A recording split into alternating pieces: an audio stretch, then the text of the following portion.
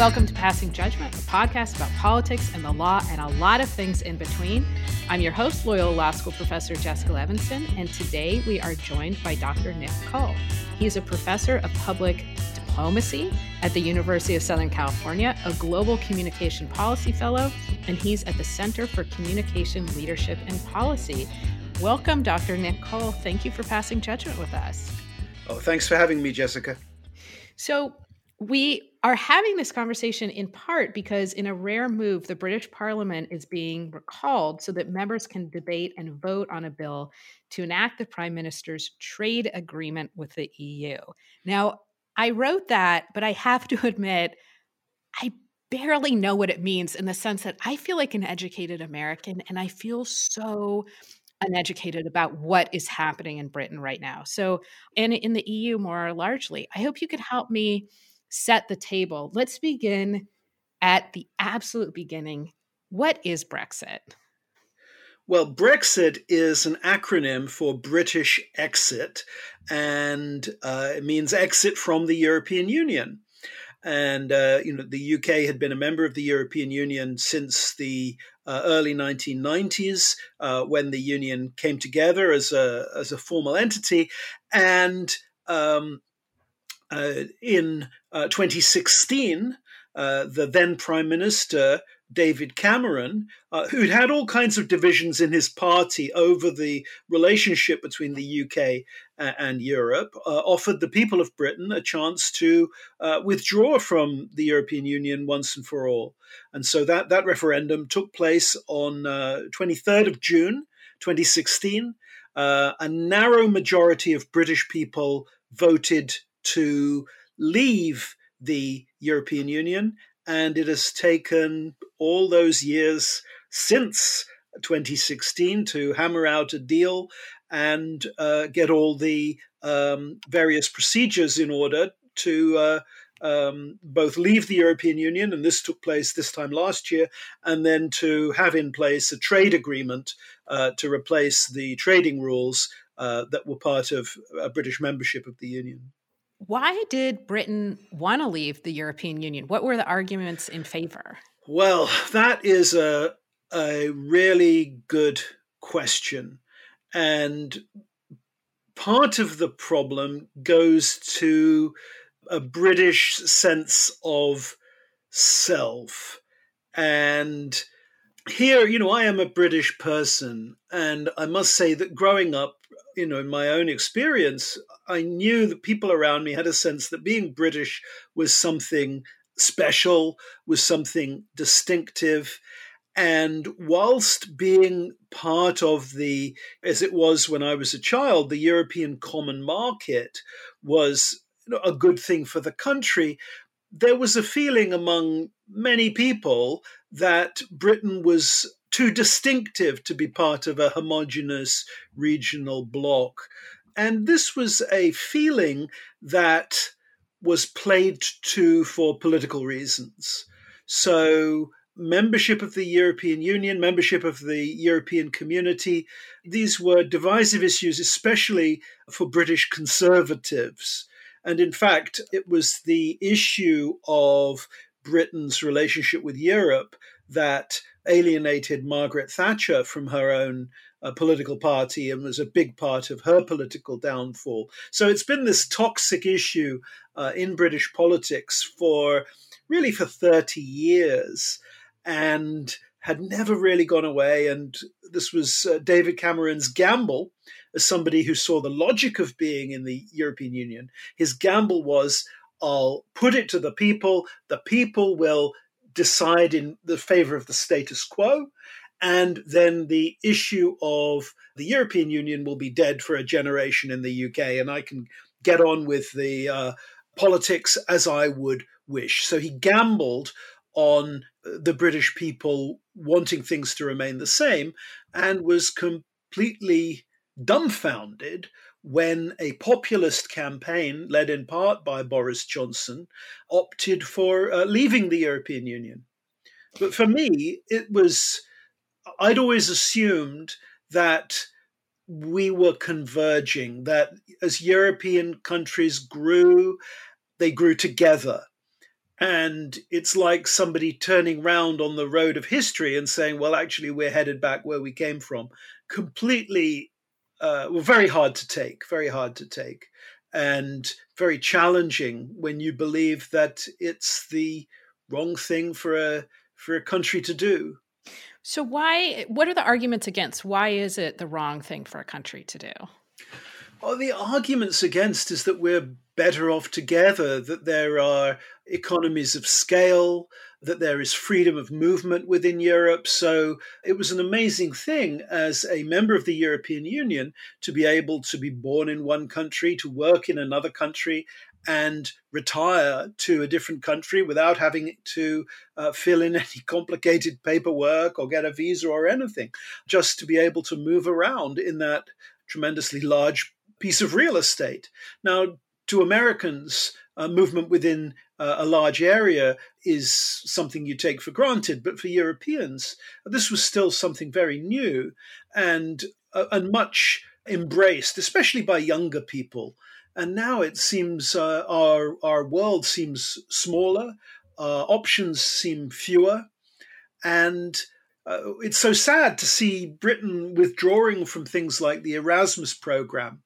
This was a program where a student could do a year abroad without any complicated applications. You could go for a semester abroad or a year abroad at a partner European university, and the classes you took would be completely compatible with the rest of your degree.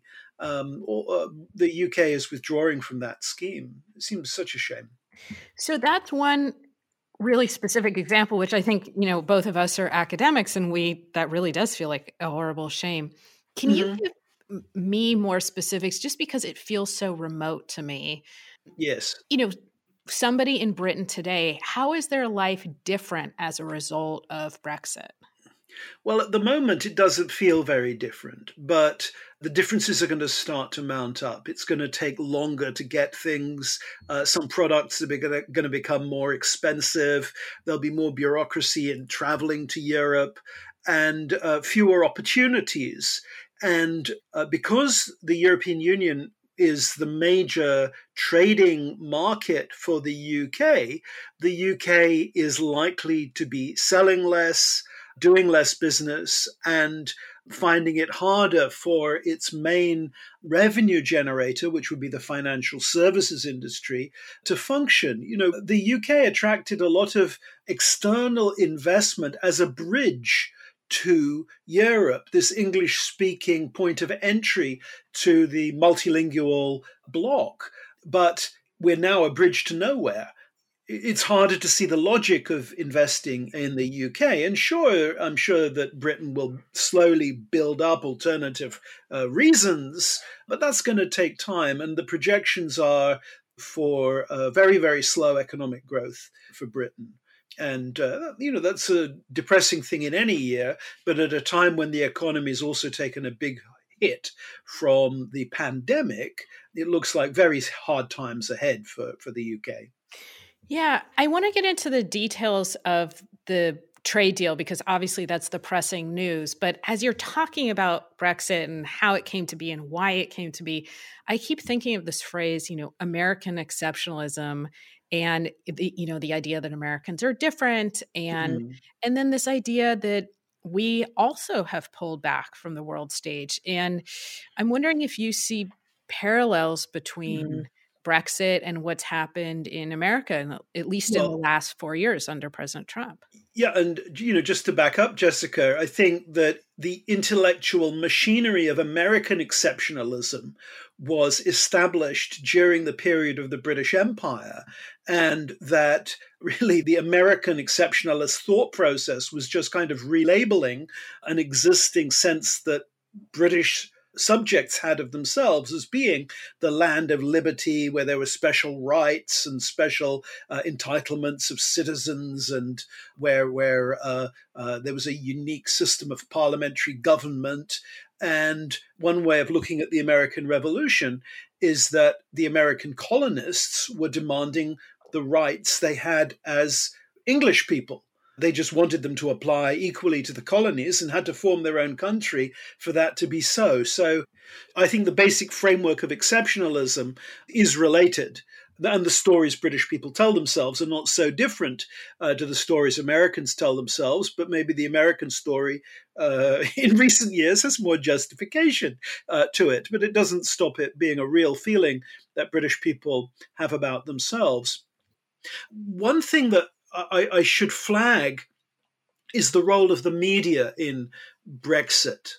Because, your earlier question about the benefits of the European Union, it should have been clear to British people that the European Union was collectively bringing investment to infrastructure in the UK. It was helping less developed regions.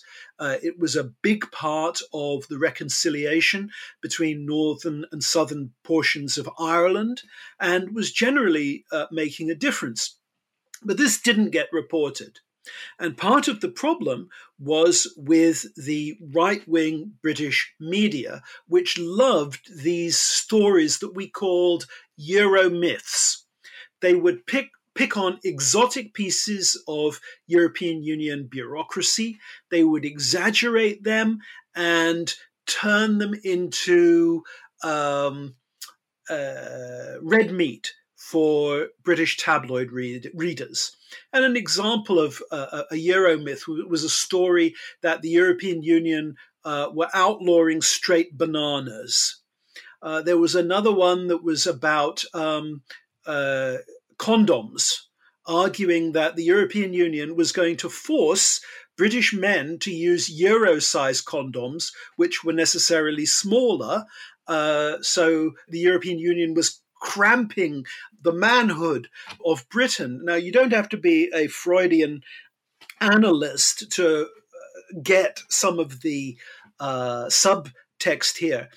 And a journalist who really pushed these Euro myths was Boris Johnson when he was working in Brussels for the Daily Telegraph. So he has a long history of defaming the European Union. And as early as 2000, people close to Tony Blair were saying, you have to be really careful with these Euro myths. If we let them flourish, then we're going to be in trouble.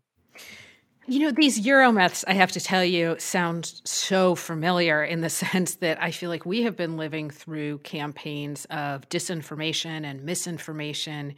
And how many parallels do you see between, again, the kind of popular mythology behind Brexit and, I don't know, let's just take the 2020 election that we've just lived through. I mean, do you see the same broad themes playing out in America? Of course, we're not looking to, some states are talking about leaving the United States, but just in a very, a 30,000 foot view, do you see the same thing happening here with respect to the media?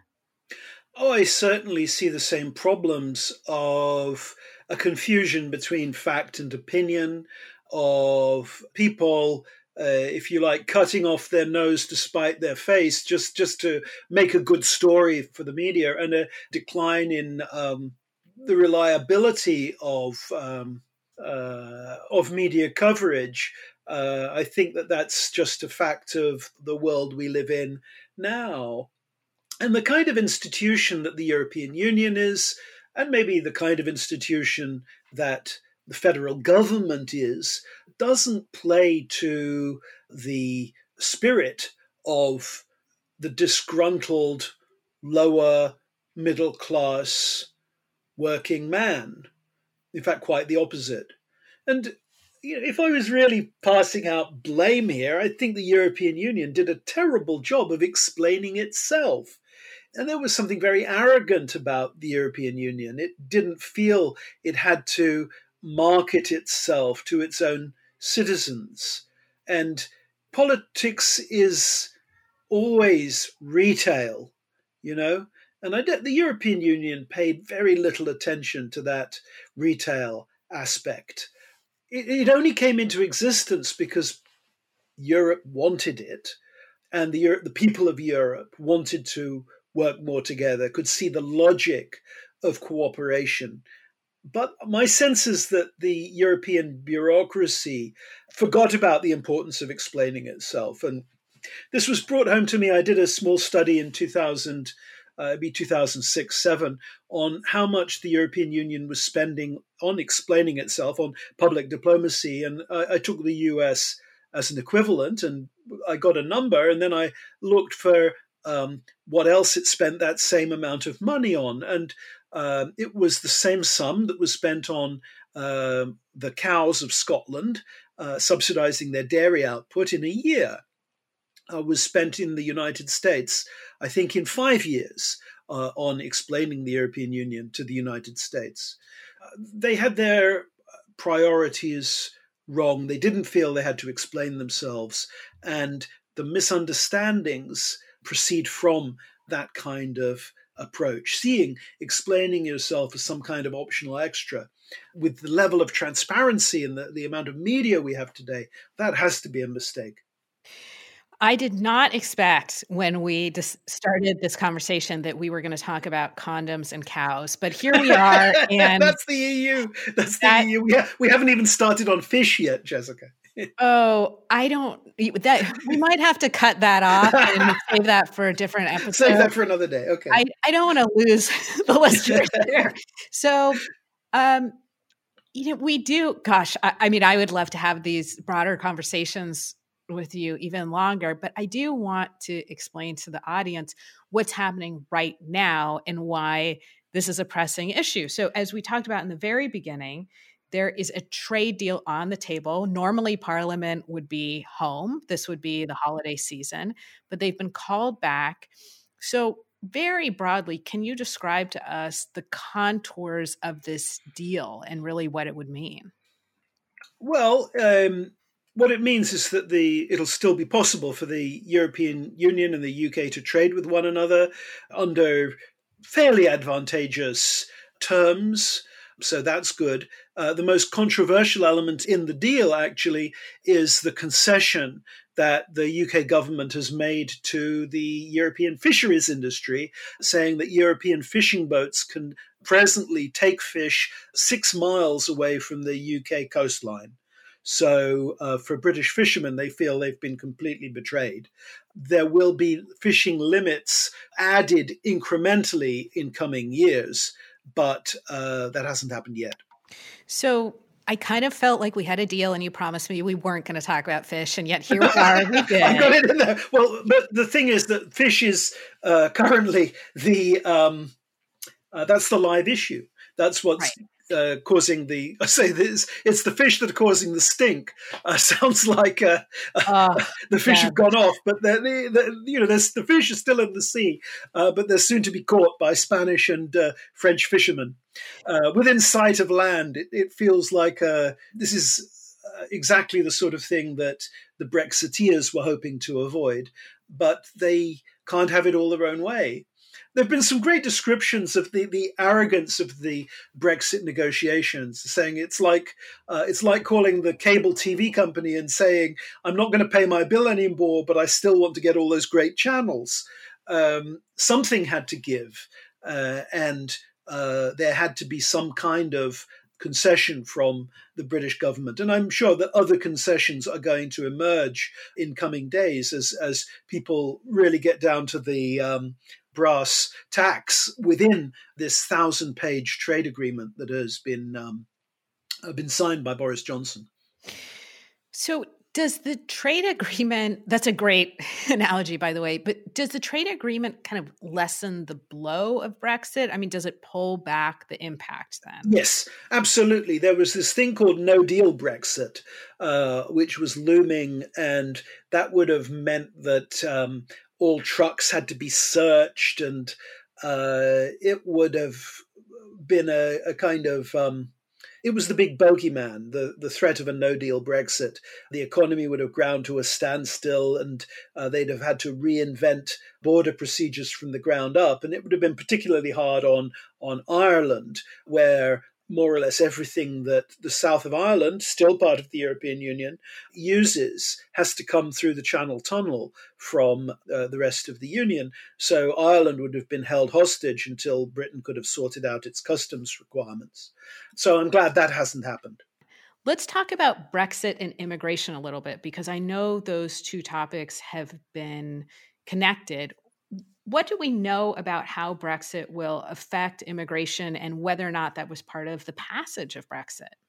Yeah. Well, I think once you raise the subject of immigration, you get to the heart of populist politics. And it's one of the things that links the mood in the UK with some of the issues around Trump in the US.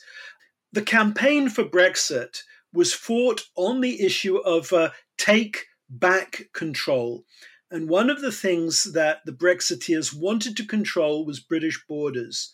They had enormous posters on UK billboards showing hordes of migrants lining up to get in. Actually, they were lining up in Slovenia, not in the UK. But the implication was that there were these hordes of people waiting to come into the UK and take British benefits. And the idea of controlling the border, of preventing legal migration into the country was a big impulse. And some of it was completely racist, and with an idea that people coming from the Commonwealth, people coming from non-EU countries would also be limited. And of course, this has got nothing to do with that migration into the UK. But certainly migration and control of the border, control of who gets to live in the country, that was a live wire at the heart of the Brexit circuitry. And boy, did the Brexiteers know how to push that issue, how to allude to it, how to use dog whistles. And for many people, that's what they thought they were voting for, was to limit immigration into the UK. Is there anything else that you wish Americans knew about Brexit in general, or this trade deal more specifically? Or do you just wish that we didn't have to ask these very basic questions that we all No, I think it's really important to think about this whole process, both because I think you can see in Brexit the danger of populist politics. I think you can also see that the Britain is looking for a replacement trade deal with the US. So this is going to be an American political issue soon. How should Britain and the US relate to one another? And Biden has said that he wants to make sure that Ireland is being treated properly, and that he is not going to just rush into a special trade deal with the UK. This is an issue for Americans to track and pay attention to as well. I feel like I learned a lot more than just watching The Crown, which may be how most Americans are getting their education about UK history at this point, I fear. So, well, it's the Crown. I think the Crown it certainly gets the spirit of things very well. So how does it get the spirit of things? I mean, is this your sense of what happens in Buckingham Palace and in the royal family more generally? Oh, pretty much. That's yeah. Well, I watch, and I argue less with the TV when The Crown's on than other TV programs as a historian. So no, I think there are artistic liberties have been taken for sure. But I think that it's a good starting place for understanding what's been going on in Britain over the last 50 years. Truly, I do think it is how most people are getting their education for what is happening in Britain. Yeah. And, that speaks a lot about our society and topics that we'll have to tackle on another day. Now, as loyal listeners of the Passing Judgment podcast know, I always end by asking my guests the same 3 questions, which have, I believe, nothing to do with Brexit, condoms, cows, or fish, but we'll see what your answers are. So here we go. Which famous person, dead or alive, would you want to invite to a dinner party and why? Oh, which famous person? I think it would be, as a British person, it would be very interesting to meet Winston Churchill. And it is connected to Brexit because his centrality in the British imagination is part of what people evoke with Brexit and want to hold on to, even though he was himself convinced of the wisdom of European unification. And maybe it would be nice to have dinner with him and have him tell us that we're all raving mad. What are you thinking about? I think that then to be able to say, listen, Boris, Churchill thinks you're really messing up. So I think that would be who I would pick. We had just this week an American answer Winston Churchill, but we did not get the imitation. We didn't get so you win on this one. It's not okay, that's good. Now, second of the three questions, you're going to be stranded on a desert island and you can bring one meal with you. What is it? One meal? One meal. Well, what I crave since moving to the United States is the South Asian food that was available when I lived in the UK. And I would love to have the dinner that was available from Shah's Balti in Birmingham. But they're long closed. I think after their best customer migrated to the US, their fate was sealed. But a really nice Indian dinner would be a terrific thing to have on a desert island. And many other British people would tell you the same. Which is, of course, part of globalization and Sure. immigration patterns. Now, last question, you get one superpower for an hour. What is it and why? Time travel. Any historian would tell you that. Well, you have brought us forwards and backwards, so we appreciate that. Dr. Nick Cole is a professor of public diplomacy at the University of Southern California. You can find him on Twitter at Nick Cole. Dr. Cole, I have loved passing judgment with you. Thank you for your time. Thanks for having me, Jessica. You can find me on Twitter at Levinson Jessica, the podcast on Twitter at Pass Judgment Pod, and on Instagram at Passing Judgment Pod. Thank you to our listeners for your support. This is one of our first more international facing conversations, and I have really enjoyed it. I hope you do too. Have a great day, and we'll talk to you soon.